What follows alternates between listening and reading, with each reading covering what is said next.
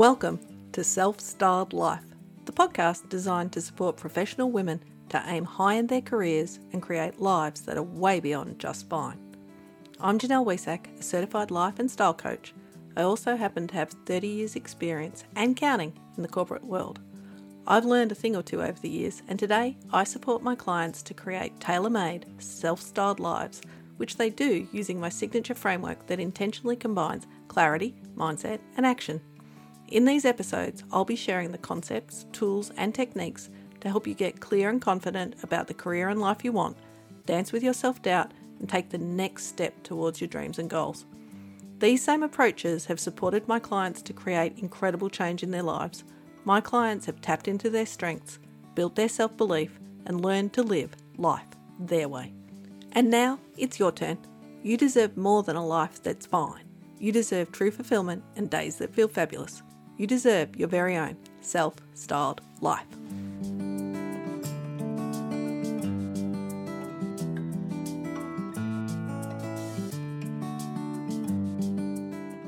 Hi, fabulous human. Welcome to another episode of the Self-Styled Life podcast with me, your host, Janelle Wiesack. It's so lovely to be connecting with you again. I truly hope that things are magical in your world today. Welcome back to all of my regular listeners. Thank you so much for supporting the show. And if you're newer around here, a very big welcome to you too. If you're liking what you're hearing today, make sure you hit the follow or subscribe button on your favourite podcast player so that you never miss an episode. Now, I have a very personal episode coming up for you today. I want to take you behind the scenes and share exactly how I handled a situation that created a massive wave of disappointment in me. One of the things that I struggled with early in my personal coaching journey was the misunderstanding that coaching would somehow fix me, fix being in inverted commas there. That if I did enough work with my coaches, I'd get to a miraculous place where everything was sunshine and kittens and nothing ever felt prickly or sad or hard. But of course, that's not how life, or coaching for that matter, works. Life is always going to throw up disappointing, difficult, or even heartbreaking challenges for us. Our emotions are always going to play their part. And while coaching doesn't give us a skip the line for the hard bits pass, it does give you a way more effective toolkit for the times when the rain has set in. And it was that toolkit that I relied upon recently when disappointment decided to leap up on an unassuming Monday and whack me in the back of the head. And because I promised in the last episode to continue to share tips to help you feel more at ease in the world, and because I always find it so normalising and helpful when others share their specific life and behind the scenes experiences, I thought I'd take a moment to describe the exact steps I took when I had the situation that created this wave of disappointment in me. Now, normally I'd provide a whole stack of context before taking you behind the scenes with me. But because this particular situation involves the choices of people that I love, I'm not going to share the exact details of what played out. I'm equal parts deeply understanding and completely heartbroken by the decision that they've taken, which is something that I've shared with them personally. And I absolutely know that their decision is the right one for them. What I will share is that this disappointment wasn't a particularly life-changing one. I don't want to over-dramatise anything here. Aside from a short-term impact, I know the situation won't have caused any lasting damage at all. The other thing is that I wasn't even necessarily blindsided by the situation. My intuition is very strong these days, and I have every reason to trust it. And my spidey senses had been tingling for a couple of weeks, and I'd mentioned to Scotty more than once that I thought this thing that came up was absolutely on the cards.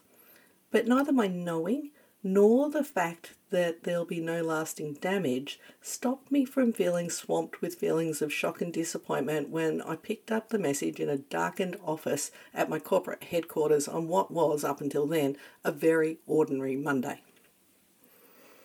What I am very happy to share is what played out from the moment that I listened to the message and felt that wave of emotion roll over me. If I'm being super honest and transparent, I was actually a bit surprised by the intensity of my emotions. But emotions are what they are, and these emotions showed me just how much I cared about the humans and the situation I found myself in. Anyhow, I had a very big afternoon of meetings, which I knew I couldn't skip. But I also knew that staying in the office wasn't the right thing for me either. One of the first rules of coaching is that you're better to feel your emotions rather than trying to suppress them or stuff them down like you're trying to get a sleeping bag back into its little sack thing. And I knew that I'd be best able to cope and process my emotions at home. I'm a homebody at heart, and our home is a special combination of haven and safe space for me. So that's where I decided to head.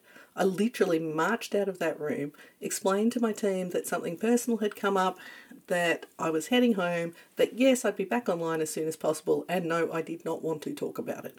I'll come back to the no talking choice in a bit. I wasn't in tears, but my colleagues could see I was upset. I knew they were concerned, and so I promised them that I'd be okay, and then I made a very hasty exit. Now, I mentioned that I chose not to talk about the situation with my corporate colleagues. Something I recommend to my clients is that when you're processing anything hard, it's best to keep your circle tight and choose one trusted confidant to share with. This is supportive for two reasons. The first is that you only have to go back to the start of the story once. When you share with many humans, you get to relive the emotions over and over, which compounds them. It also means that you're giving a lot of energy to something that's already happened, that's already in the past, and that actually stops you or distracts you from focusing on what's next. Secondly, sharing a story naturally elicits advice. The humans in your world will want to help you. They don't want to see you in pain, and so they try to give you tips from their perspective. This leaves you in a similar situation to when you poll. You have lots of options to choose from, but none of them are necessarily right for you, leaving you feeling like you're spinning and without a clear plan. Now, this is not to say that you can't talk about the thing everywhere once you're done processing. But when you're in the middle of things, I highly recommend you choose one person to bounce around with. I'm so lucky to have many, many shoulders to cry on in my world. My gorgeous sister, my darling friend, my coach Ellie, but the shoulder I choose to cry on the most is Scotty's. If you're new around here, it's probably helpful to know that Scotty is my beloved hubby. And that's the second thing I did after getting myself out of the office. I rang Scotty from the car. I'd already texted him from that dark office to let him know what was going on, but to start working through things properly, I needed to start getting my thoughts out of my head, which is what happened on the phone. I know I've mentioned the dark office a few times. I feel like I have to just step in here and go back a step. The lights in our building are all set for eco or environmental reasons. And so because I'd been sitting very still in the room, the lights had gone off. It wasn't that I was just sitting in the dark. Feel like I've got to share that. Anyway, I'm back in the car now. And so I started talking in the car. And I continued when Scotty got home from work that night. In the meantime, though, I got all of the work I needed to get done. We were actually interviewing for new team members that day, so it was good that I felt like I could keep going. But if you're in that situation and you feel like you can't keep working, then there's no problem with completely packing it up for the day. You're better, as I said earlier, to process those emotions rather than just keep pushing through. As the day went on, I let myself talk at and to Scotty for ages, without expecting him to come up with any words or solve anything for me. I stomped my feet, I sulked. I haven't sulked in ages, and it turns out I'm still really, really good at it. And I Googled stuff, wondering if I could find a solution, and then I rationalised. Interestingly, one thing that I didn't do was journal. I'm usually very much a journaler, and I carried that journal around with me for 48 hours, just in case I felt something else come up. But in this situation, talking things through on the day was enough for me. I basically let everything flow out through my words. And once the emotions had passed and the rationalisation stage kicked in, I got on to the third thing that I did in this situation, and that was to start searching for a reframe that would support me. I always know when I've found the right reframe for me because of how my body relaxes when I find it. Much later, when I'd worked through the disappointment and I was sharing the whole story with my coach, Ali, she actually said, "Lol, that's not the reframe I would have gone with." And I replied, "I know, lovely, but it was my reframe, not yours," which was the absolute truth, and leads me to the fourth thing that I did in the face of this disappointment. I didn't make myself wrong for anything at all. I didn't make myself wrong for my reframe or my emotions or leaving work. In fact, I didn't make meaning out of any part of this situation. All of the choices anyone made in this scenario were perfect, and I didn't let myself tell any stories. That said, while I didn't make myself bad or wrong for my reactions, one thing I did do was employ some classic coaching affirmations. The key one in this scenario was to keep asking myself the question, what if this is happening for me, not to me? What if something bigger and better is coming in? What if this actually adds rather than subtracts from my well-being and my life? The final thing that I want to share about exactly what I did in the face of this disappointment is to let you know that I treated myself with care and kindness. I didn't cook what I'd planned for dinner that night. I went with comfort food all the way that was easy to cook. And I packed myself off to bed early to make sure I got as much sleep as possible. There's no better reset than decent sleep when you've been processing a whole stack of emotion, assuming you can get to sleep, of course. But you need to give yourself the best chance of feeling better the next day. The best place for sleeping is in bed, so I headed to bed early as a good plan. I didn't use it myself, but something else I could have used was tapping or emotional freedom technique, which is another really useful way to help emotions move through your body.